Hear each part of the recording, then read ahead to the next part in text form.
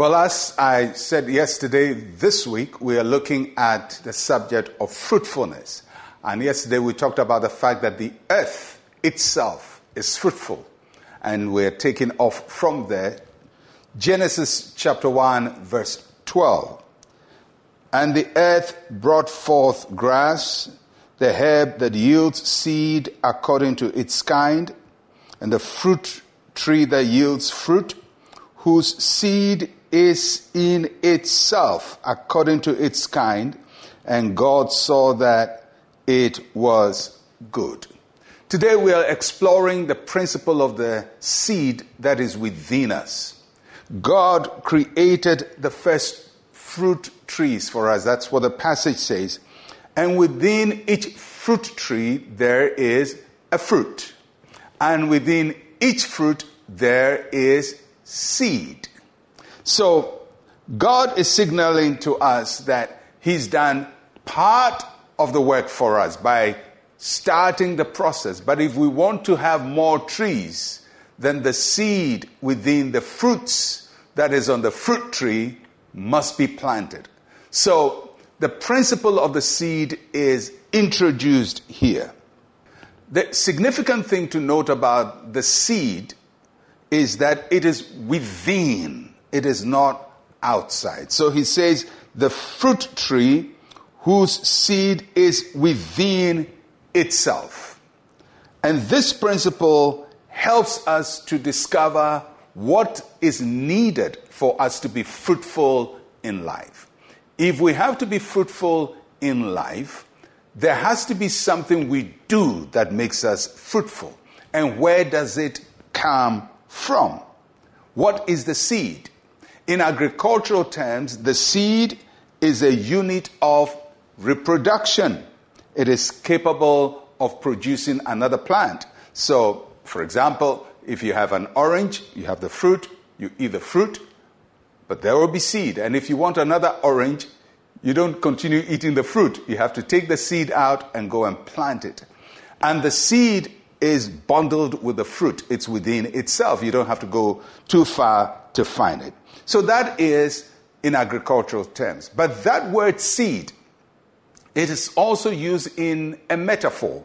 That means it is used to remind us of something else. And we use it to describe the potential that God has placed within us. So you take your life as the fruit. And within you, God has planted a seed, a potential. God created you the fruit, but He's given you something within yourself that you can pick out and use to be fruitful. That is called your potential. So the seed is the source. And when we say it's the source, we mean it is where everything begins from. Life starts from a seed, whether it's an egg that needs to be fertilized, or a seed that needs to be planted, or an idea that needs to be used. So where in agriculture we'll plant a seed, when we want to do something in this world, we plant an idea. We plant an idea. So the seed is the source. The seed is undeveloped capacity. That which you must be, which you are not.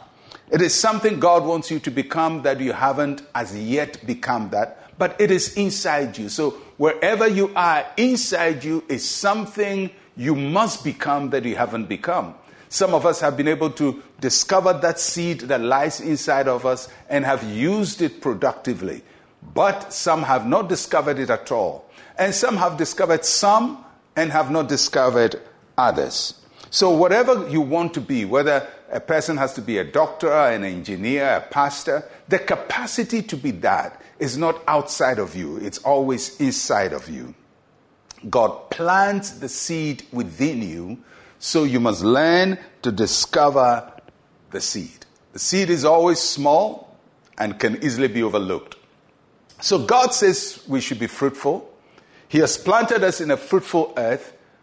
How do we become fruitful? He has given us something within us that allows us to be fruitful. And inside each one of us, as you listen to me, there is some potential in you that you're yet to discover. And I pray God will help you to take out that seed and plant it to become fruitful.